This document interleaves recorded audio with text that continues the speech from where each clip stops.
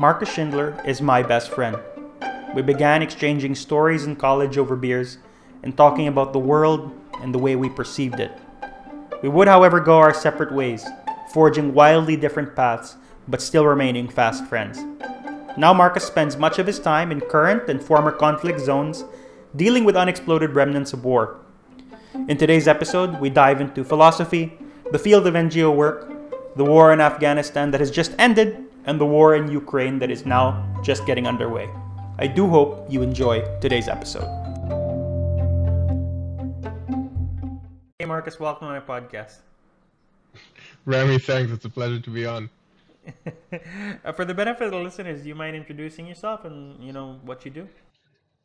Sure. So my name is Marcus Schindler, and I work with a non-government organization. It's called the Swiss Foundation for Mine Action, and we're working in the field of mine action, which is working with explosive remnants of war and removing the threats from the population. So I'm currently based in northern Iraq, but I've worked in the Philippines for a couple of years and studied there for some time and met Remy. The most dishonorable part of your journey, I'm sure. Definitely not. Well, there's one small thing that I know about you that you decided to leave out, and it's probably due to shame. But you began this long journey all over the world by taking a degree in philosophy, right? Shame. What are you talking about? So, if you don't mind my asking, what drew you into philosophy? So it really started in high school when we started discussing they started introducing philosophy in some of the classes, and then I had an actual class in philosophy, and I was always interested in history and the humanities in general, and I just found that philosophy is really tying everything together in such an interesting way, because you look at a sort of a meta perspective, and you discuss things in on a broad variety of things from a very theoretical perspective, and that just always fascinated me. I guess I just love to, be a philosopher and discuss very theoretical things over a pint or two. So that really drew me into it. And it was interesting when I told people that I was going to study philosophy. The reactions that people were having was like, well, what are you going to do with that? And well, what does a philosopher do? And I kept on telling people that this is not really something I'm interested in right now. I just want to study it because I'm interested, and I'm going to sort out what to do with it later. Well, it was a bit naive at the time, but I don't regret it at all. Mm. So, well, philosophy is fairly broad, though. So, what specific aspects of it did you particularly enjoy, while you were studying it? Yeah. So I really, the first philosopher that I read intentionally was Friedrich Nietzsche. I started maybe it was not the best idea, but I started by reading those spoke Zarathustra, also sprach Zarathustra. He's a I mean that it covers a lot of different topics, but at the time what really drew me into it was mostly ethics, like moral philosophy. So that's what I then began to invest a lot of my time in, and really in Germany when you study philosophy, you have a lot of liberty to select the courses you're interested in. So I did a lot of courses on ethics, and also some on Nietzsche in particular. And it never really left me, my fascination. I've probably developed a little more of a critical stance than I had when I was younger. But his ethics and his critique of ethics and metaphysics is still something that fascinates me to this day. Well, if you don't mind, for the benefit of the listeners who are relatively uninitiated, what are some of the foundational ideas of Nietzsche, and what does he represent as a thinker in philosophy? Okay, well, Nietzsche is probably, you could say, the philosopher who takes a hammer to philosophy. I mean, it's when you start talking about philosophy, it's like the issue is always that what is the question? What is philosophy really? And the question is as old as philosophy itself.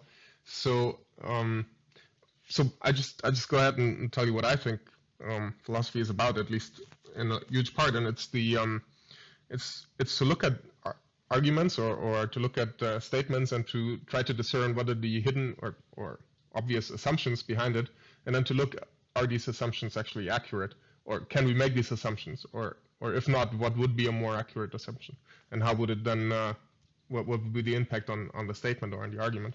And Nietzsche, I think, is in that sense more of a philosopher than a lot of other people, because he really he goes ahead and really crushes a lot of the assumptions, hidden assumptions, and that were around in philosophy before him and at the time. So he's very remarkable in that. I think in a lot of instances he went a little too far, or maybe introduced assumptions of his own that weren't fully justified. But his crushing power is definitely something that I admire a lot. So all right, let me think about some of his fundamental statements. Well, Wasn't he the one who said God is dead? Or oh yeah, that is a very good one. That's one of my favorite ones. So he said God is dead. More importantly, he says we killed God. That is, I think, more to the point. So essentially, Nietzsche lived at a time when science took off. Yeah, Charles Darwin had developed the theory of evolution at the time. The Industrial Revolution and the scientific revolutions were going about, and he noticed in his environment that religion was in a way on a decline. Now, and with it, metaphysics. And metaphysics is really the question about truth, like what is truth, and how can we determine what truth is, like what approach to take, and all these things. And Nietzsche said, well, if there's no religion, if there's no God, then there's no foundation for truth. There can't be. So and that's just a descriptive thing. That's not a normative thing. He's not saying it shouldn't be. It just, if there's no God, then there can't be any absolute truth. So he saw that as a very problematic thing. He said, well, if there is no absolute truth, then we will be living in nihilism, because there's no good, there is no bad, there's nothing. Anybody can do whatever they want, and there's nothing wrong with it, because it can't be wrong, because there's no truth. So without truth, how could it be wrong? So what he really tried to do was to essentially develop a system, or well, system probably wouldn't be the right term, but a way of overcoming this meaninglessness. So he introduced this notion of the, he calls it Übermensch, the idea that the individual should, and he was not exactly holistic on this approach, so not every individual, but the strong-willed individual should come up with their own notions of truth and their own morality. That was essentially his solution to overcome nihilism and the end of the world. So when he said God is dead, that's a statement he made. It's a very crass statement and all, but really what he was trying to say is that now that we're beginning to abandon religion and abandon God, we have to realize what that actually means, and we have to find a cure to the problem that we will encounter. Now, some people would say that I don't know, having a Netflix account and access to YouTube is a good way of overcoming meaninglessness by just dumping and binge watching, I don't know, Breaking Bad or something.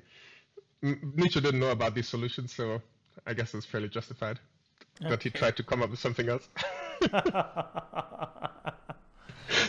So I guess it's very poignant that I asked you this question after a statement like that.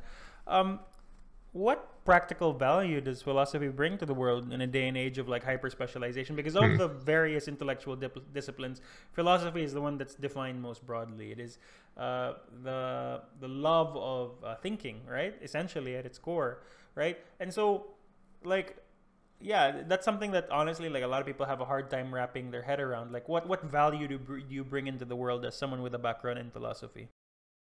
Okay. Well, first of all, philosophy is also a field that is ultra specialized. Like if you look really into like academia, into papers that are being published, I mean the just a salad of um, Latin terms and like the the specialization of like subfields within subfields in like obscure fields of I don't know, metaphysics or epistemology. That it's just philosophy is a very specialized.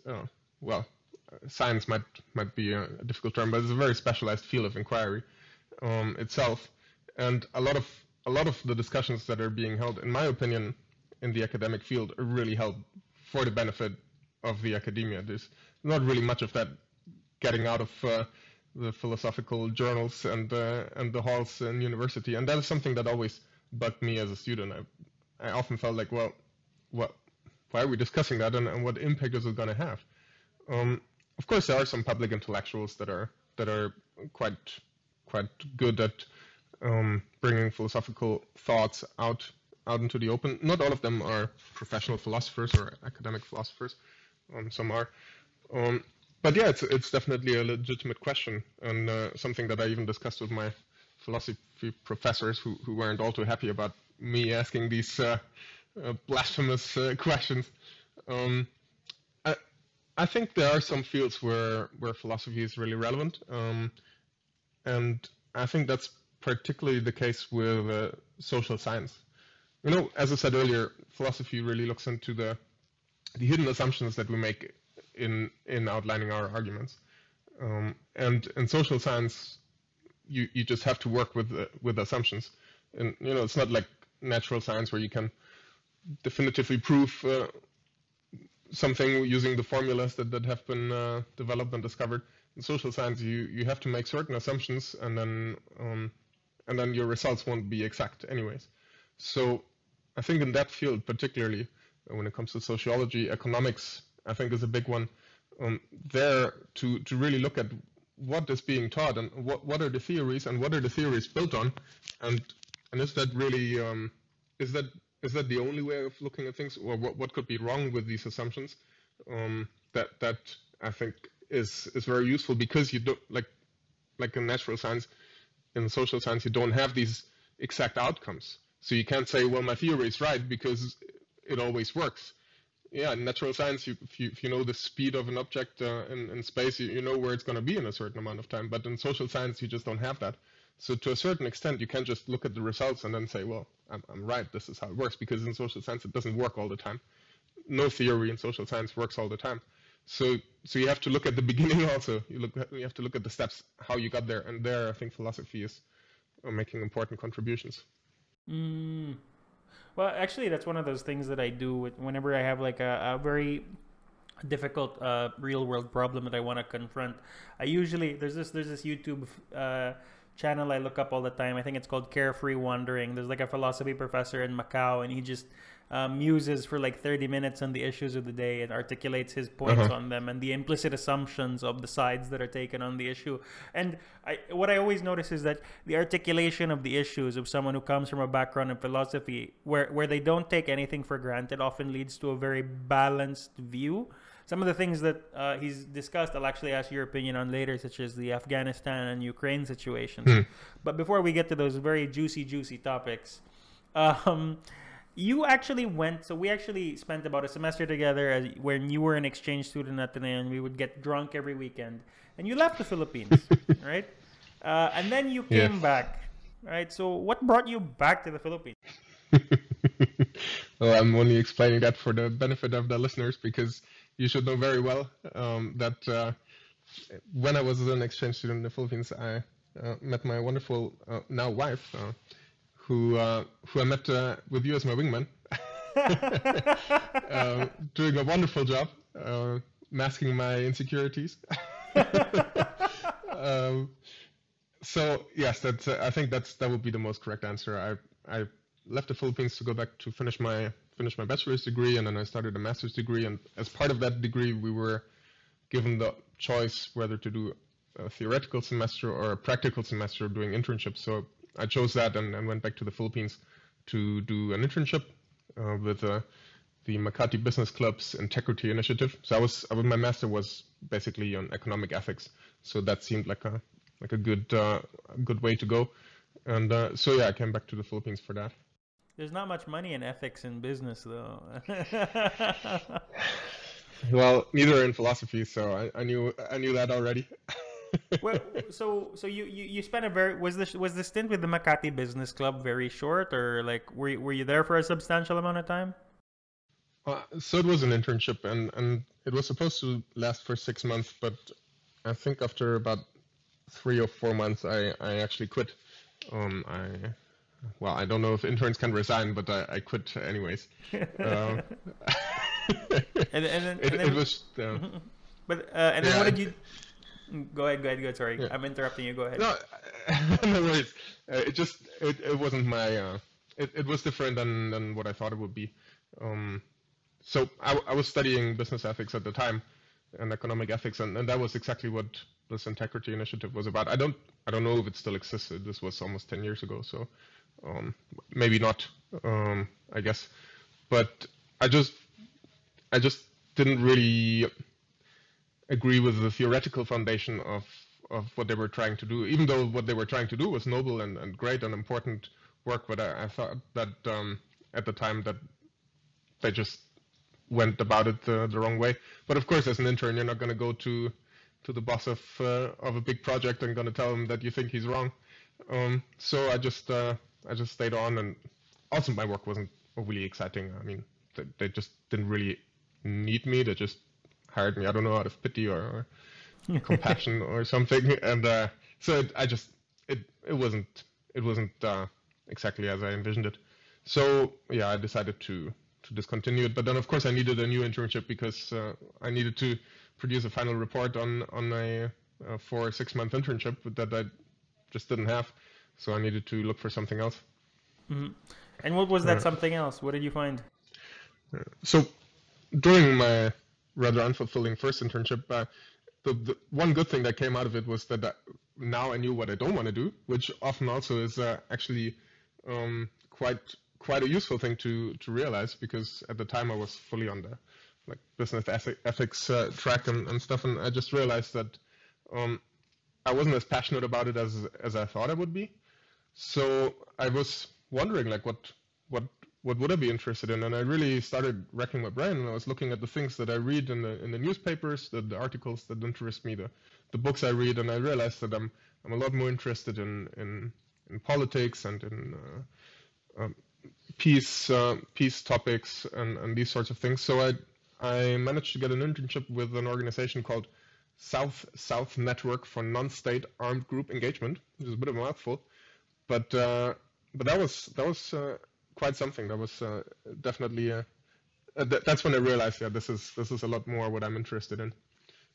So this organization was based in Cotabato City at the time, and I, or at least their Philippine arm, and I was in Manila with my girlfriend at the time, now wife, and we had a rent contract and everything. So, and anyways, I thought as a foreigner going to Western Mindanao, I'm not gonna get out there alive.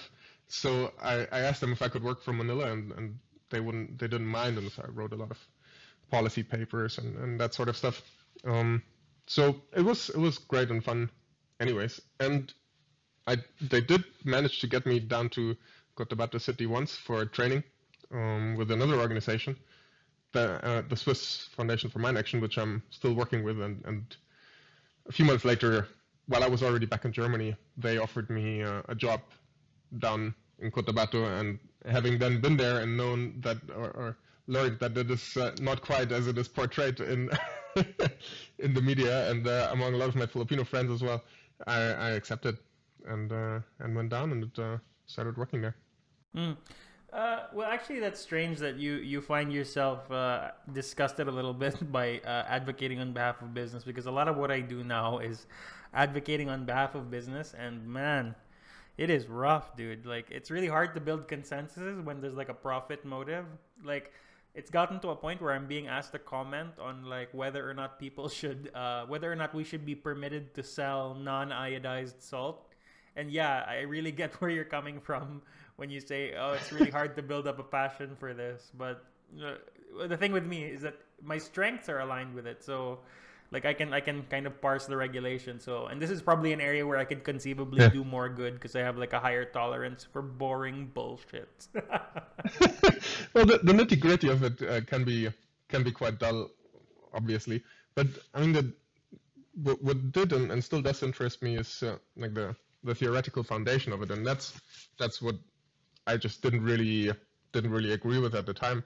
I mean, I think yes, of course, corporations they they seek profit, and that's why they're there. That's the only reason why they're there. I mean, of course, there are social enterprises and all that, but by and large, if an organization or if a business can't make money, then it's not a business and it's not going to be around for long. That's that's the morale of the story, and this notion that businesses are like sort of moral actors or should be moral actors that like what we're seeing now with Ukraine, with all these companies cutting ties with Russia and all that. I mean, I just find it wrong to assume that a company has any moral responsibilities. I think we should. I mean, I find it great that companies act in a moral way, but they should do so because we set up a system that incentivizes them to do that, or that punishes them if they do something wrong. Like that's why we have laws. That's why you can't just, pollute rivers and stuff. But it should come. Like the notion that it should come from a company wanting to act morally is just something that I find difficult to comprehend. It's one of those things though, like and I think that it only really exists at that very high level where you have these multi-billionaires who like look who are concerned with their images and they want to look good, and so these paradigms kind of crop up. And like I have to remind people constantly, like sometimes I'm in meetings and then they say, "Oh, you know what we should do? We should form like a political organization and then get representation because the political system in the Philippines permits that." And then someone literally leaned over to me and said, "Na, paano naman yun, attorney? How will we do that, attorney? Like you will not win any votes. I mean, you're gonna be driving around in your BMW." And I have to remind them that hey, like I'm not these guys who you're accustomed to working with. I'm Hmm. not some multi-billionaire who's concerned with his ego. Like I'm actually concerned with what the law says and how that affects like competitiveness in the economy.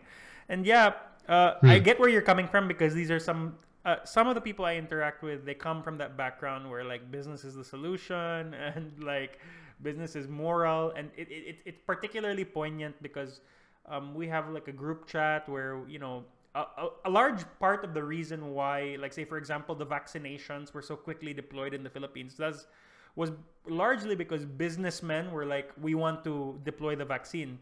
And for me, like, and then like we put it up on a pedestal as if that's somehow a moral responsibility, but I guess we have to confront also that I think a large part of the motivation was the profit incentive of not having to deal with the restrictions as long. But that's my Hmm. personal read on it, right? I don't think it came from a place of entirely benevolent concern for society, if I'm being perfectly honest.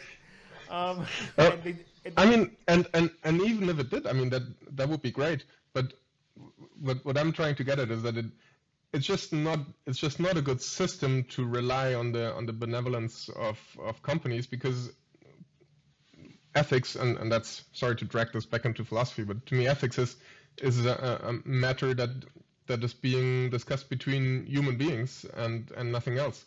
So companies just don't feature in this concept and the system for me. So yeah, there might be people, there might be companies, there might be business owners or who are doing things out of the goodness of their hearts, and that's great.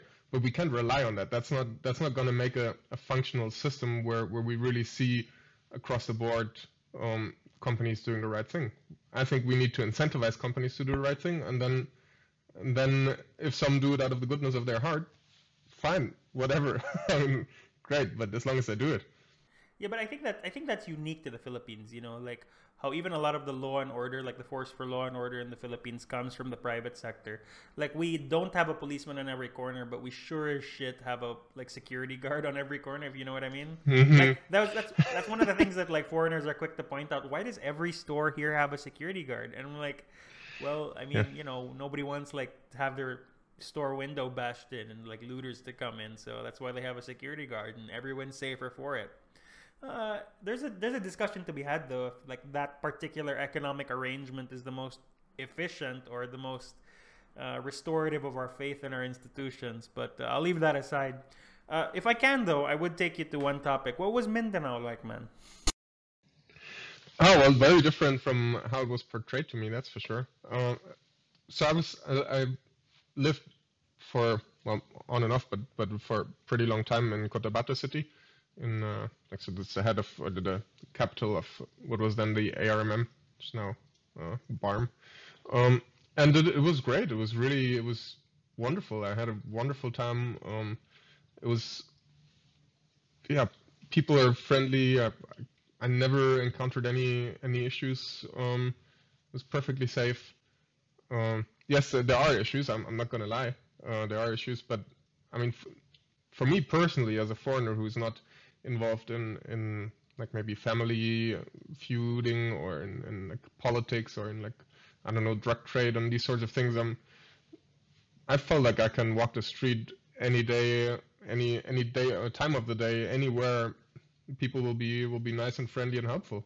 So I had a wonderful time, really. I mean, just living there. Yeah, I Well, really enjoyed it. Well, Marcus, one of the things that's particularly interesting about you is that you have like a really unique perspective of the Philippines, because I think you've experienced the length and breadth of like the social strata that exists in the Philippines. You started out in Quezon City when we met up in college, and then you went to the Makati Business Club, which it doesn't get any ritzier than that, my friend. And then you said, screw this, I'm not interested, and then decided to go to Cotabato City, right? So you have a particularly unique vantage point. So I guess, and this is a very broad question, and I understand if you might not have a set answer. What is your opinion of the Philippines, man? Just from like whatever angle comes to Hmm. mind, politically, the people, whatever. Sure. Well, no, I don't have a set answer for that, and I think as a foreigner, please accept my disclaimer that this is not a normative statement. I'm just expressing my opinion. I don't want to hurt anybody's feelings, because I know Filipinos are like as much as they accept foreigners, but they don't really love foreigners to tell them about their country. So, and I understand that very well, and I don't mean to. Um, well, obviously, I love the Philippines. My wife is from the Philippines. I'm gonna half my heart is always in the Philippines. Every day we talk about like living in the Philippines and settling down in the Philippines one day. So yeah, to me it's favorite country in the world for me, and I love it. Um, Politically, I'm no expert, and to be honest, I don't follow everything so much as I did when I lived there, of course. So yeah, I don't really think I can give any qualified statement that hasn't already been made, um, especially now that it's election season is coming up, and I know far too little to tap into these waters. You mean uh, you're not in 100% agreement that Bongbong Marcos is our future supreme leader? well, it might turn out that way. Yeah, I'm not really sure. I'm not really sure if I would be 100% comfortable with that. But then again, it's also not up to me. So That's trying right, to you be very filthy diplomatic here. foreigner. Exactly, exactly. No, yes, I mean, I remember when Duterte was elected, and of course, as a as a liberal Democrat, not in the American political sense, but in the rest of the world sort of sense. It Yeah, it was quite a shock, and the things he said and the things he did. But actually really to a large degree the things he said were very, very shocking to me at the time. It's just not something I was used to. And of course, when I talk to my friends in Manila, they share that notion, a lot of them anyways. But then of course I lived in Mindanao at the time, and people in Mindanao had a very different opinion on these things. And in the beginning I had a lot of discussions with friends to just understand where they're coming from. And I was also quite emotional about the topic, of course. You know, when you hear Duterte speaking about killing drug users like Hitler killed Jews, I mean, that's just something as a German that does not go down easily. So I had a lot of discussions, and I started to understand why people in different parts of the Philippines and from different walks of life and with different like historical experiences also take different stances on like so vastly different stances on such topics. So yeah, I understand. I learned to understand more that while I might not agree with everything they say, but at least I understand more where they're coming from, and that was under Duterte. Now, when it comes to the current contenders, I know far less about them. So yeah, I don't think I'm qualified to go into that. No worries, man. But yeah, that's something that's like people generally don't realize about our system. Like, of course, you spoke to a point of like diversity of opinion and the difference of opinion between and amongst the different dayas and the different strata of people that exist in the Philippines. But I guess like me, because I interact with the regulations now, right? Very heavily. I have the good fortune of having a government position, which is well, it's not compensated. It's largely honorary, but like I'm a lawyer, so I fill the role well. I'm something called the vice chair for the networking committee of the Legislative Advocacy Monitoring, and so I know, right? Ooh, bureaucracy. The title is so long. No, but Yeah. I have to comment on the laws that come out of Congress, and a lot of these laws were certified and have participation in by key people of Duterte. And like I look at the laws, and they're very well structured. They encourage competition. They fix the loopholes in the tax system. They welcome the entry of foreign investment. They liberalize the economy. And so these are all things that are good, you know. And like regardless of how much you may or may not like Duterte, right? The presidency is so much more than just the man, and the government is so much more than just that office, right? And so like so many things can be going right while you are obsessed with looking at what one guy does wrong, Hmm. right? And Yeah, this is not a that's a very good point. this is not a defense of the administration. I really don't Hmm. I don't I don't want to be I don't want to sound like I'm defending this administration, but yeah, I think regardless whoever wins the next Philippine election, the Philippine government is definitely larger than the man who occupies Malacanang, and the Filipino people are stronger than the government. So at least I'm Hmm. not too worried for the Philippines. But anyway, Marcus, if I could take you to a different matter, I want to try to get a better handle on what it is you actually do now, because you mentioned it very quickly a while ago, where you were talking about how you deal with unexploded ordnance. So do you defuse the bombs? What do you do? Maybe I'll just talk about the field in general for a second. So it all started pretty much in the 1990s after the Soviet-Afghan war, when like Afghanistan was just littered with millions, and still is to a large degree littered with a lot of landmines. And you know, the war was over, but people went about their business and got blown to bits stepping on these old landmines. So the international community and international NGOs started thinking, what can we do about that? So they started forming organizations that would go and well, do a number of things. One is to talk to people, to explain the dangers to them, because that's one of the key concerns, is that people don't actually, either they don't know where dangers are, or more often even they don't really know that these devices are dangerous or how to identify them, these sorts of things. So it's now called explosive ordnance risk education.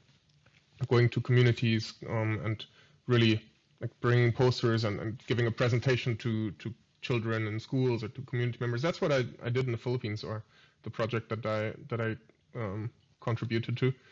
And then, of course, the more long-term solution is to go to the field and to find the devices and to diffuse them. I personally do not do that. Very important to mention that. I don't want to take any credit for this heroic work. I personally don't do that. I'm a project manager at the moment, so I spend a lot of my time at behind various desks or in meeting rooms, and I'm very content with that sort of distribution of of tasks. So my work now in Iraq is to work with a local NGO that works in the same field, and to basically help them to get up to the standards of an international NGO in the field of mine action, so that after this project they would have a good chance to attract international funding, because local organizations are well suited to do the work if they come up to the standards, and maybe better so than international ones, because international ones are a lot more expensive. You have all the flights, expat salaries, and all that. So the aim is to nationalize mine action in Iraq. And I'm a little cock in that wheelhouse. So what exotic and ritzy locations do you do this work at? Ritzy, yeah. So after the Philippines, I had a bit of a stint where I did sort of a roving position. So I was working a little bit in Ukraine and in Iraq. And then I started a full-time position again with the same organization in Afghanistan. So that was also quite something. I was there for about a year. Also, again, of course, I'm really not qualified to defuse bombs, and I'm not going to. Just highlighting that. Yes, so I did that for a year, and then Tajikistan, which is just neighboring Afghanistan, also for some time, and then I moved here to Iraq, and I'm here now for quite a bit, a year and a half almost. So why do you work in what one former U.S. president would call such shithole countries? Yes, well quoted.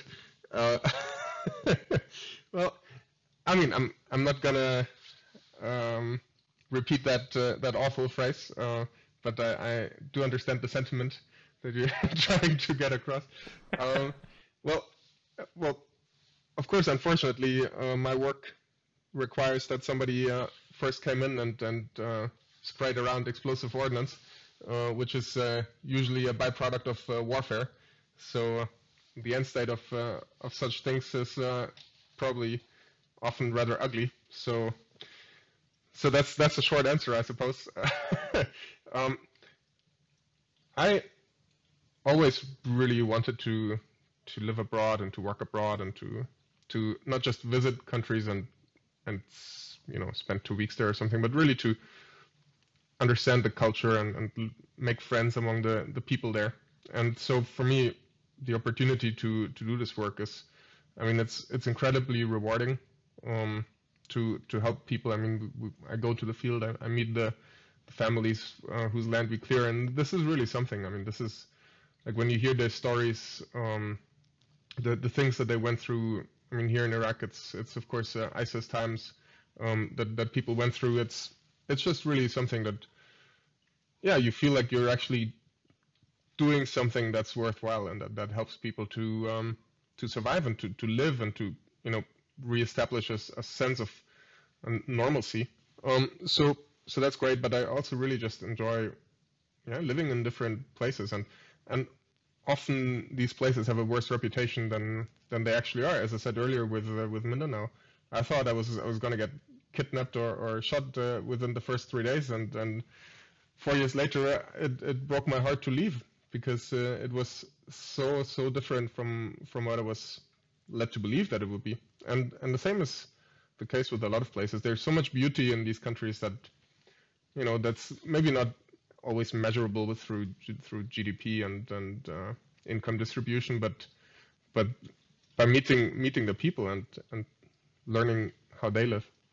So it's So actually, we touched on it very quickly. And I think you very beautifully put it with that these places are really not what the media portrays them to be. And this brings me, I guess, to this is a nice segue to our next topic. And I asked you specifically because you spent some time there. What exactly happened in Afghanistan, man? Yeah, I'm still not quite sure on that myself. I still can't believe what happened and the way it happened. Um, so yeah, I mean after the NATO invasion well, it was an American invasion and then followed by a NATO program of Afghanistan was well quite a was a bit murkier than it was portrayed at the time. I mean, um, really after 9/11, pretty much all you would hear in the news was that Osama bin Laden is with the Taliban in Afghanistan, and you either give him to us now or we're gonna crush you. That's what the American president said to the Taliban in a nutshell. And in the beginning, they were quite defiant, but when the the aircraft carriers drew closer, there was actually a lot more wiggle room, as it turned out. But by then, the Americans were not really interested in that anymore. So, I mean, this it all could have been avoided to begin with, I believe, anyways. The Taliban were quite open about handing over Osama bin Laden to a Muslim country, which, you know, in October, November 2001 would have equated to handing him over to to the US, because no Muslim country in the world would have stood up against the US and said, no, we're going to keep him. So, anyways, but what happened. So the Americans invaded Afghanistan and defeated the Taliban, and it all seemed very good until the Taliban did what they were really perfectly suited to do, is to stage an insurgency and to keep on pummeling the newly formed Afghan state and the Americans and the Brits and all the other countries of that coalition. I think in 2015 it was when the Americans and most countries withdrew their combat forces and kept on supporting the Afghan army. And I guess in 2021 everybody just had enough. I mean, this was a topic in American politics for such a long time, withdrawing from Afghanistan. Everybody wanted to be that president, but everybody knew if we do that, things are just gonna collapse. So Biden, I think, was just the one who said, "Nah, I'm gonna pull the plug and I'm gonna take the hit." Anyways, and it turned out exactly as predicted. It was awful, and I mean, I have friends, I have colleagues in Afghanistan, and I was in touch with them during these awful weeks, and yeah, it was devastating, and still is. It's one of those things, though, that the United States brings like a unique flavor in their military doctrine. There's like an element of nation building. Like I think it's a holdover of the Marshall Plan, where they went into Europe and they rebuilt Europe up from the ashes, or at least that's how the American history books will portray it. And then that real manifest destiny. We're here to help the world. We're here to make the world a better place. Didn't really apply in the case as against insurgencies, because insurgencies you can't destroy. I think the first taste to America with that phenomenon was Vietnam, and more recently, of course, Afghanistan. So it's unique though, because I think like you have to give the U.S. credit, right? Like most people would bomb the place to shit and get out as soon as the objective was done. Although arguably the benevolence did more good in this case. Did more bad in this case, don't you think? Well, I mean, the original mission was to capture and capture or kill bin Laden, and it just didn't turn out that way. And the Americans were just there and looking and turning over every rock. And the Taliban were gone, and bin Laden was gone, and they were still there. Of course, they couldn't retreat, because then they wouldn't have managed to say that they accomplished their mission, because bin Laden was still, out and about. So they were kind of stuck there, and then figured, well, since we're already here, we might as well try something. And I mean, in all fairness, that I think they did some, well, not they. I mean, Germany was also part of that coalition. I think we did some remarkably good work. We just didn't see it through. There are a lot of people who would say, yeah, you can't see that through. That would have never worked. And yeah, possibly, possibly not. But I think, particularly towards the last few years of this military, I wasn't really by that time not even so much an intervention anymore. It was just a military stationing. The costs of that stationing were so small compared to the amazing advantages that it brought for so many Afghans. And now, yes, we're saving some money. We're sparing some lives, I guess, but at the cost of what? I mean, the Taliban are back in power. We're exactly back at where we were, 21 years ago. Literally nothing changed. Afghanistan is turning. I mean, the Taliban are turning Afghanistan back to exactly where it was when they left. People aren't allowed to leave the country anymore. Schools for women are still not fully opened. We have literally accomplished nothing now. Versus spending a little bit to maintain all the good that we have created in Afghanistan. Of course, not everything was rosy. There were a lot of things that went wrong, a lot of misunderstandings. I mean, the corruption was enormous in Afghanistan. So there was still a lot that could have been done better, or that could have still been addressed. But I don't think anything was worse than what's going on now.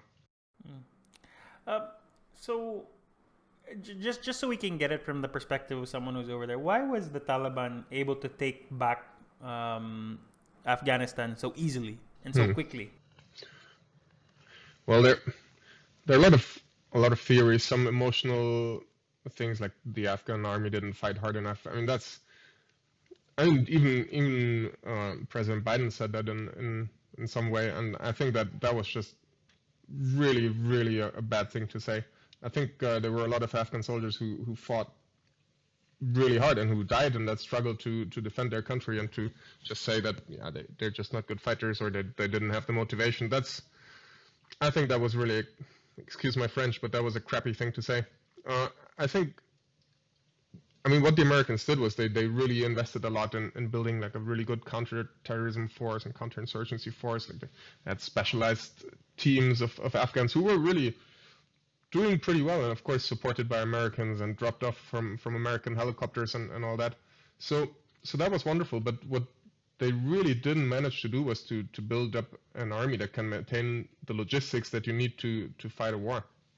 So you can have the best troops in the field, but if they're not really supplied, they're not going to fight for very long, and that's exactly what happened. So I mean, that's just one of the things, but I think it's one of the key things that happened is that the normal Afghan army, like the grunts on the ground, and the logistics, which is probably the most important thing in warfighting, is to get your logistics right. And this has been discussed currently with that convoy in north of Kiev. It's just something that never really happened. So the whole thing just fell apart. At least that's my take. There are many other takes out there. Well, if I could just add like one thing, like I think it was also they assumed sort of the self-evidence of democracy, like that people would sort of, we're having voting, and then people would get registered to vote and get emotionally invested in the politicians they've chosen, and then this whole magical process of like the dissemination of political power to the people would take over. But no, actually what wound up happening is you had this essentially a puppet government that like, yes, Mr. American man, whatever you say, I will do, kind of popped in, and like to the surprise of no one, the same thing that happened was it South Vietnam happened in Afghanistan. Like there was a government which everyone accused of being the yes men of the Americans. Nobody was invested in the political system. Nobody particularly identified with this Afghanistan nation as conceived largely by Americans, right? And I think like more than the lack of logistics, more than those soldiers not being supported, like if you don't have something to believe in, like if you don't have something to die for, right? How are you going to tell these men to go off and fight, right? Well, yeah, there's some truth to that, though. I would say that I think a lot of Afghans, they weren't particularly married to any of the politicians in power at the time, but what they did, a lot of them anyways, but obviously a lot also not, but a lot of people did appreciate the liberties that they had gained during this time, for education for women, for example. I mean, just the the benefits of modernity and the hospitals and infrastructure and all that. I mean, things were in Afghanistan was really improving at the time, and a lot of people, I think, maybe didn't fight for their politicians, but they fought for their country and for what they envisioned their country to be, and the identity that comes with that, and against the Afghanistan that would be and now is under the Taliban. But in your opinion, though, was there a way it could have turned out differently? Was there a way where, like, maybe if the U.S. had like left, like remnants, like a 5,000 troop force, that they would like it would not have turned out the way it did, or was this Yeah, I always think going so. to happen? Okay, go ahead. I mean, there was only remnants of the Americans left. There were only a couple of thousand Americans left, and not just Americans. There were also still Europeans, like European armies in Afghanistan, with small contingents. And I think, yes, I think this could have been maintained at a very low cost in fortune and life, and it would have increased security for the West. I mean, now we know there's no question that there's Al Qaeda is back in Afghanistan. ISIS is still expanding its foothold in Afghanistan. I mean, it would have been very much worth it, for a lot of reasons, including security of the countries that are involved there. But it just, I think really it boils down to American politics and in the United States. I think the Afghanistan war was just seen as like an open wound that has never really been closed, even though, yeah, I think it wasn't. I mean, the deployment there was not costing anything significantly and was just beneficial. So yeah, I still think that the better thing would have been to just continue. Mm, well, unfortunately, they did not, and it's one of those things, right? Like Yes. it's one of those things that's terribly, terribly sad. Um, and like, and as you should, when you talk about something terribly, terribly sad, you should talk about something that's also very terribly, terribly sad. So, uh, since you spent some time there, I'll ask you about it. What's going on in Ukraine, man? Yeah, well, that's another. Honestly, I'm still in shock. I still can't really believe that this is going on. I mean, it's what, almost 10 days now that this aggressive war is raging, and I still have a hard time wrapping my head around it. I mean, so the whole thing started. All right, so Ukraine has been part of the Russian Empire before, and then part of the Soviet Union. So there are people in Russia who consider it to be their sort of country. But of course, Ukraine is after the collapse of the Soviet Union in 91, Ukraine became a sovereign nation. It has its own language. It has a distinct culture, and Ukrainians consider themselves Ukrainians and not Russians. That's just how it is, or most, anyways. So yeah, um, so in 2014, uh, the then Ukrainian president um, renounced or did not want to sign an agreement with the European Union to form closer ties, not to become part of the European Union, but to form closer ties. And a lot of people in Ukraine didn't want any of that. They wanted to move closer to the European Union and to reject Moscow, but their president was very close to Moscow. So people started rising up. You had large protests in the country. In the end, the president was removed from power by the people.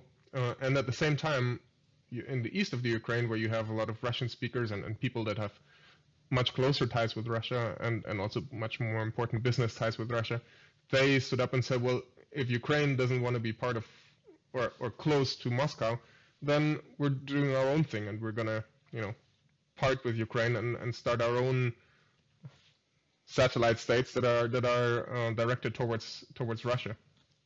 And at the same time, Russia invaded Crimea and annexed it because they wanted to, bless you, send a strong sign. Now, that has been going on for now, what is it, 8 years? 8 years. For 8 years, Ukraine has been trying to win back these insurgent states and to reintegrate them into Ukraine. And for 8 years, Russia, even though they denounce it or deny it, sorry, Russia has, in some capacity or other, supported these states, or well, statelets, and not too much happened over that time, other than, of course, the awful fighting. But Putin is of the opinion that Ukraine is moving dangerously close to NATO, and therefore decided to put an end to it and sent his army in. So that's what's happening now. Putin is basically, in some way or another, trying to turn Ukraine's head from Europe or from the EU back to Moscow. That's sort of the idea. Now, how exactly he hopes that will happen, considering the atrocities that his army is committing in Ukraine, is not something that I really understand. It really seems to have the opposite effect. I mean, NATO is moving so much closer together. The EU, for the first time ever, is agreeing on things in one meeting like this, like big things. Everybody's coming together. The whole, or almost the whole world is uniting. Recently, the UN General Assembly had a vote to criticize Russia's invasion, and Russia had only 4 friends that voted against that General Assembly resolution. The likes of North Korea, Syria, Eritrea, and what was the last one? Oh yeah, Belarus. So, you know, it's a distinguished list, I would say. So the world's support for Russia has been yeah. really Russian support has been really very, very poor, or support to Russia in this. And yeah, I think it really all backfires. If you speak to Ukrainians, if you listen to Ukrainians, they're very, very defiant. I mean, people are going to the streets. Civilians with Ukrainian flags are going to the streets and standing in the path of tanks to stop them from entering their villages and their cities. I think so far 80,000 Ukrainians have come from foreign countries where they lived in safety to go back home to fight in Ukraine to defend their homeland. I mean, that sort of thing. Like how exactly Putin is trying to get Ukraine back in line, I don't know. This doesn't seem to be the right way. Not to me, anyways. Well, I think partly it might have been because of Afghanistan, man. Like imagine, right? Like if he viewed Taliban and Ukraine similarly, at least in terms of strategic importance, like, well, okay, obviously from the perspective of Russia, but probably he used Afghanistan as a kind of example of what might happen if he invaded, like Mohammad Karzai, like the moment that the forces were headed to Kabul, the capital of Afghanistan, the Taliban forces, he was already gone. Like, you know, he was already in, like, what states sheltered him? Yeah. That's Ashraf Ghani, mate. That's not, Karzai was his like predecessor. Oh, sorry. Ashraf Ghani, sorry. Yeah. But yeah. Yeah, I think he went to one of the Gulf states. I'm not really sure right now. Yeah, that was maybe not an exercise in bravery. Although one should say that the last time the Taliban entered Kabul, the then president of Afghanistan met a rather ugly fate, being beaten to death and then hanged from a lamppost. So I do get the notion. You're horrible for laughing at that, and so am I. No, but I think Putin probably thought that maybe the same thing would happen. Like, you know, like he's just going to get asylum and he's going to leave, and then I can just take it back. Like, that was his best case scenario. Playing towards that, obviously that's not what happened. Yeah. One of the funniest blurbs though was when the Taliban came out and like condemned the Russian invasion. I'm like, Yeah, yeah, those are really, yeah. I mean, it's really hard to not laugh about these sorts of things. I mean, you know, the stuff the Taliban has been doing and is doing on a daily basis. Yeah, I mean, uh, well, they're moving closer towards the international community, I guess. At least with statements like that. But I guess now the I think it's very clear, right, that like this act by Russia, right, is very much uh is very much, the blame can very much fall in the lap of Putin, right? But I guess and this is the more nuanced and difficult to articulate a question which the response is more difficult to articulate. What fault does NATO, the West, or however you might define it, bear? Right? Maybe let's Hmm. say specifically NATO, just so we can restrict the Hmm. scope. Yeah. Sure. Well, I mean, to be honest, in terms of like international politics, I think it's sometimes a bit difficult to use terms like fault. I'm trying to stay away from these things because it's yeah, just goes to more the emotional side of things. Whereas I'm trying to just look at it as objectively as possible, which is pretty difficult in times of civilian atrocities. But anyways, yeah, I mean, I understand, and I haven't really engaged in that, but I understand that there are a lot of people in the Philippines right now in certain political camps who are also supporting Russia, and there are a lot of claims about Ukraine or NATO moving eastward, and that Russia is just defending itself, which to me is, I just really find it difficult to comprehend this argument or what's going on there. I mean, Ukraine since 1991 is a sovereign nation.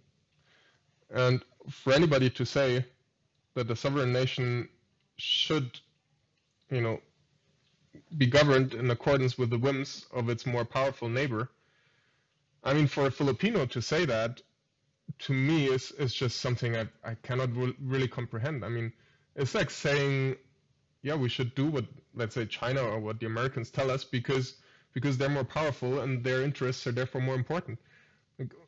I don't think any Filipino would think along these lines. I hope not, anyways. So I'm wondering how people in the Philippines can support this line of argument when it comes to another country. It's just it's yeah, I don't even have words for that. That's just utterly laughable.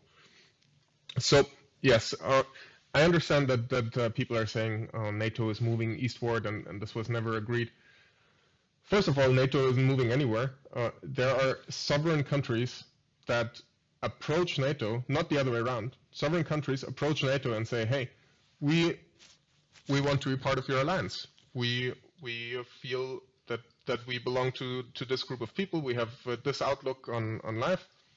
So these democratic countries are then, if they meet the conditions, and these conditions are very high, it's about things like also corruption issues, and that's one of the reasons why Ukraine has not yet been allowed into NATO was because they hadn't fully fixed their house, and there were still things that are a lot of things that the NATO had issues with. So these countries, they come to NATO and they say, we want to be part of your alliance. We feel like we're part of the West. Sovereign countries. So what is the NATO policy? NATO isn't pushing Estonia or any country to become part of NATO. These countries decide that they want to look towards the West and not towards the East. I honestly don't see how that is NATO's fault. Now there's the story that back in, was it 1991, there were these 2+4 talks after the dissolution of the Soviet Union where Western powers have verbally in a back room agreed with then Russia to stop the expansion of NATO towards the east. Now you're a lawyer, so you know this better than me. But you know, in a democracy where leaders change every few years, if there's something really important that needs to be agreed between two states, you don't do it in a back room verbally with a handshake. That's just not how countries set standards and norms of behavior between them. That's that is just not a thing. So for people to argue, well, in 1991 they spoke about that and they said this or that, that's not how you make a contract. That's not how you make a deal. You sit down and you write the things that are important on paper, and then you sign that paper together, and then it's a thing. We don't even know if this conversation ever happened because there's no record of it. And even if it happened, it does not matter because no country has signed anything. So to me, I really have a hard time to put the blame for the situation in a different court than in Putin's, honestly. Well, so let me just respond like really quickly, and this is going to be like a dissection of like a few things that I saw that I want to comment on. Please. Yeah, the first is that I think we have to acknowledge that these Filipinos who like say that Russia can do this invasion, they are morons. but it's an excusable kind of idiocy because first place we're kind of cheap seat. We're in the cheap seats, relatively speaking, right? Because we're so far removed from the conflict, and I think second to that. I think the Philippines particularly, because we do not share a border with another state, right? Geopolitically, we're a bit infant-like, you know? Like, we really don't understand that, the dynamics between two states really change by a lot when they have a shared border and a shared history together, right? And so I think I'm almost inclined to forgive people for stupid statements like that. And I thank God that there are really like professional diplomats that formulate the opinions of the state, right? Because if we were to be led by the opinion of the common man in the Philippines, we would be going to war every other week. You know what I mean? Fair enough. Yeah. But I guess kasi the implicit assertion of a statement like yours a while ago is that you don't want to acknowledge that Russia should be entitled to any kind of sphere of influence, right? So there are certain geopolitical considerations that necessitate, I think, an acknowledgement of the power of Russia, right? I think the reason why the United Nations exists today is because of the concession that Russia made that it exists, right? Because being such a globally dominant power, it's the reason why they have veto and they're a permanent member of the Security Council is precisely because of an acknowledgement that their opinion in any side of a conflict was always going to matter, if not by virtue of like any strategic or military might, then by virtue of the fact that they have like one of the largest stockpiles of nukes also. Right? So I think it's very important that while, of course, we acknowledge that what Putin did was wrong, that there are geopolitical considerations that might have been taken better. And I guess this takes me to my next point, which is there's actually that YouTube channel which I mentioned a while ago, Carefree Wandering. I'll probably put it in the description of this episode. He outlined something called the Pariah Principle. And the Pariah Principle was like a really interesting re-articulation of the way the West has chosen to approach a man like Putin, as deplorable as he is, right?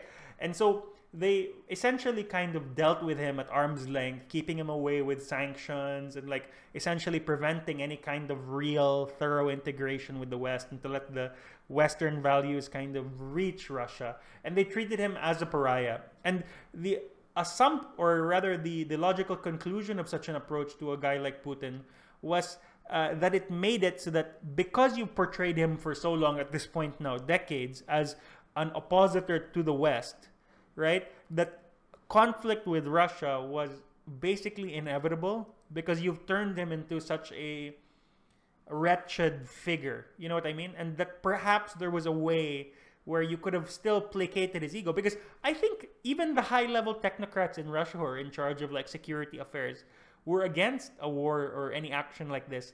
And I think, and if I can be frank, like if they had, just coaxed his ego a little bit better, like the psychology of one man is, I don't think, such a large hurdle for a complicated Western democracy with all the intellectuals it has at its disposal to hurdle. You know what I mean? Okay. To your last point, I think this is probably not the way I would put it. I think Putin has done a lot to make himself a pariah rather than being made a pariah. I mean, the critics that he had imprisoned or killed, the opposition politicians or journalists that just disappeared overnight and were found in some ditch. I mean, I think it is very, very difficult for a Western leader who also has to answer to their constituents to treat Putin like one of ours, or to treat Putin like nothing's going on. So he maneuvered himself into this position to a large extent, I believe, by himself, and I find it, yeah, you could argue. I mean, people like Donald Trump have done that. They have, at least in public, they have been very friendly with Putin. I don't think it really made any difference. I don't think it changed anything really. Putin, I think, has one goal, and that is to restore to restore Russia to its old glory, and he will take whatever way is necessary or available to him to do that. So I don't think there was as much the West could have done as maybe other people would think. I think this was to a large part really what Putin's doing and what he thinks is right. And I don't really think that too many Russians are sharing that notion. I mean, you see, the thing is, Putin, when he came to power after Boris Yeltsin, he really brought a lot of prosperity to Russia. I mean, he really changed the country. I mean, in the 90s, Russia was, I mean, the oligarchs were stealing all the resources, and the common man was pretty much down in the ditches. And then Putin came along, and he really changed things, and he gave Russians more confidence to go about things, and he did a lot of things that were very popular in Russia. So, I mean, there's credit where credit is due. But he now seems to be, in his vision of going even further, he seems to be crashing the plane. I'm sorry, and that's all because of his vision or his ambition. I think much more so than the actions of the West. So I guess one of the questions that I guess I should ask now, because your German background, Germany came out on the side of NATO. Like, that was a surprise, because to a certain extent, high-ranking German politicians are beholden to Russian interests. You can elaborate on that, I think, better than I can. I can't even remember the guy's name. And also, you rely on Russia to supply a large amount of the gas that keeps the heat on during the winter, right? And so, like, what feelings or what thoughts does it engender in you that Germany is coming out essentially on one side of a military conflict? Yeah, well, coming out on one side, we're supplying Ukraine with weapons. We're not fighting in Ukraine. We're not going to send German soldiers to Ukraine. So we're coming out rather verbally, but not merely symbolically. I would say, I mean, there was this big mockery going on before the invasion started, when Ukraine asked for German support, and Germany sent 5,000 army helmets. That was of course subject to international ridicule. And at the time, I thought that was the right thing to do. I mean, you don't want to send weapons into such a heated situation, and most Germans did as well. But the Russian invasion of Ukraine, of course, changed a thing or two. Now the vast majority of Germans are for German support in terms of delivering weapons to Ukraine, and so am I. So I think by and large I'm quite astonished and proud of the way the German government is handling the situation. Yeah, I think they're doing the right thing, because at the end of the day, yes, we're reliant on Russian gas. This will get more expensive. There might be problems in the future. Germans are already bracing for higher prices. Germans are bracing for higher inflation, and Europeans in general. But I mean, in such a situation, freedom. I mean, this sounds awfully like Bush, but freedom just comes at a price. And if we sit back and relax and wait for the Ukrainians to fight it out and to try to appease Putin, I mean, you know, this could be a short term. In the short term, it could be very beneficial, but in the long term, that could erode the European system as it is right now. So I think, yeah, now is the time to show where you stand, and Germany is doing that, and Europe and NATO, and I think it's the right thing to do. So, yeah, man, I guess, we were expecting that, it'd be the most comedic thing to happen would be like Germany goes full on World War II and then does a crack cocaine fueled blitzkrieg into Ukraine. But that's probably not going to happen because of the utterly wretched state of geopolitics, does not permit humorous events like that to occur. Yeah, and I think the nuclear weapons might be one of the bigger issues in such a scenario. So no, I don't think that will happen. I sure as hell don't hope that it will happen. But what fascinates me, you might remember this back in the Trump years. Trump was lambasting Germany for its low defense spendings. Because we're supposed to, like every NATO member is supposed to spend 2% of their GDP, which is quite a significant amount of money if you think about it. What do you mean? On defense. Doesn't the US spend like 20 or something? Well, yeah, I guess. But then, the US is a bit of a special kind of unicorn, which, it's great. I mean, that's fine. But, the funny thing was when Trump was all up in arms about this whole thing, the European NATO partners, they were far less adamant about this whole German defense spending. They were like, you do your thing, it's all good. So, and it didn't surprise me at all. I mean, Germany had been fairly actively involved in 2 world wars. Germany had is always at the center of every European war sooner or later because of its geographic position in the center of Europe. And so it really surprised me when the German chancellor came out a few days ago and said that Germany is going to more than double its defense spending, add another $100 billion to the defense budget. I mean, nobody was saying anything. I mean, yeah, in Germany, of course, people were, well, quite astonished. But I was wondering like how the rest of Europe would react to that, and everybody seemed fine, because I think at the moment we just have to realize that there's an existential threat to the European system and to our way of life going on. So yeah, these are extraordinary circumstances.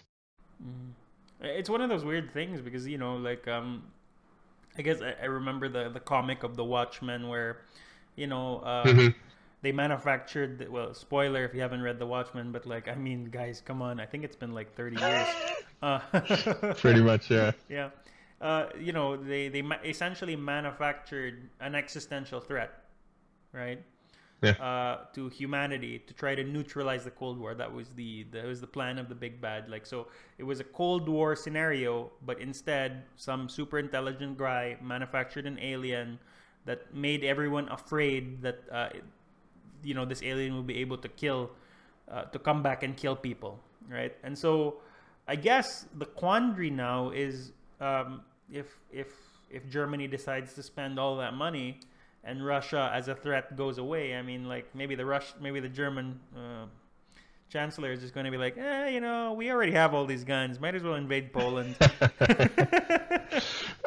Yeah, and that is, I mean, as funny as it sounds, and it sounds funny to modern ears, but I think that is for sure something that is at the back of some people's minds, at least outside of Germany. I cannot fathom a way or a scenario where that might actually play out. I think the German mind has been successfully pacified, fortunately. I don't think I have to add that, over the past 80 or so years, and nobody in Germany would entertain such ideas. And not even the most right-wing nutcases are speaking about or suggesting these things. So yeah, I think Europe wouldn't have to be worried about that, but I would understand if they were, because I mean, geography doesn't change, and the situation. Yeah, I guess, but yeah, the situation. I mean, in some ways, it has changed a lot. The minds of the people have changed a lot, and European integration has changed a lot. But there are some geopolitical realities that haven't and that won't and that can't because of the geography of the continent and because of the cultures and the nations that occupy it. So yeah, it's definitely something to wonder about, and I just hope that once, in whatever fashion this will happen, but once this security threat goes away, that then the defense spendings will be adjusted to the old normal, to pre-war size, and yeah, I think other Europeans hope that too. Nah, you should just solve all of your issues by like man-to-man combat. Just you pick a champion and then. Yeah, we could try that. I mean, Putin was he has some pictures in which he looks fairly terrifying, but now I don't know what happened. He's kind of bloated now and very, very odd looking. So maybe we could send Boris Johnson, and he seems like a sturdy guy. No, but actually, it's one of the funnier things to come out of this whole conflict. They actually stripped Vladimir Putin of his black belt in judo, and I'm like, that's not how that works. Like, he still knows how to do this stuff. Well, I think they stripped him of his honorary presidency of the International Judo body or whatever. No, but I think they removed his black belt rank also, because I think he was a fourth, Oh, really? I think he was a fourth Dan black belt, and so like they refused to acknowledge the credential anymore. I'm like, all right. You are no longer a master. That must have stung. No, but I mean, speaking about these sanctions, that's really something that, I mean, as much as I marvel at this, like the international community coming together and like punishing Putin, but it's just the important thing that we somehow have to try to communicate is that like nobody has a problem with the Russian people, and I mean there are Russians who are suffering from this war. There are Russians who have to fight this war against their intentions, and even the Russian people who might be undecided or even for this war, they only have access to very, very limited information. So, and that's just one thing I'm worried about with all these sanctions, is that Russians might feel like the world is uniting against them, and because really, I think the world has no issue with the Russian people. It's with their leadership, in particular with their president, that the world has, I think, very legitimate issues with. But these sanctions hit normal people, I mean, not the black belt so much, but I mean, IKEA is closing all their stores in Russia. I think Disney stops distributing their movies in Russia and all that. And it's just, I don't know if that will really get the point across. Yeah, but it's or one if that of might those things, antagonize though. people. It's one of those things, though. Like it's one of those soft power assertions that doesn't cost lives. Of course, like the economic cost probably does take some lives, right? But they're not actual flesh and blood lives. Like we're talking about economic productivity that's lost. Sanctions in like a neoliberal world, like I think like for me personally, it feels like the most ethical response, and it's strategic too, because it's an action that hurts but definitely does not provoke a nuclear response. You know what I mean? And I think the end goal of sanctions is always regime change, right? Like it's to create in the minds of a people the incredible ineptitude and impress upon them the inability of the government to get the world on their side. And I think in this case, like more than in other cases, like I do find some instances in which sanctions are used to be objectionable, but in this particular case where something was done and it was so obviously objectionable, that sanctions are the proper remedy. And of course I commiserate with the Russian people, and I do not want someone's life savings, which is denominated in rubles, to lose half of its value in the span of 10 days. I don't, right? But how else are you gonna get them to like, hey, like, you gotta get the guy out. Like in this time, more than any other time, we really are talking about one guy, right? Yeah. Yeah. Yeah. Well, I mean, there are a couple of people in the leadership that well, I wouldn't really want to have dinner with. But the thing is, I mean, okay, I haven't studied sanctions to too much detail, but if you look at, I mean, Iran has been under sanctions or the Iranian regime since 1979 has been under sanctions since pretty much then. That's what now, help me, 43 years that they have been under heavy sanctions. Iraq in the 90s has been under heavy sanctions. Syria is still under heavy sanctions. I mean, the leader of Iraq was deposed, but not through sanctions.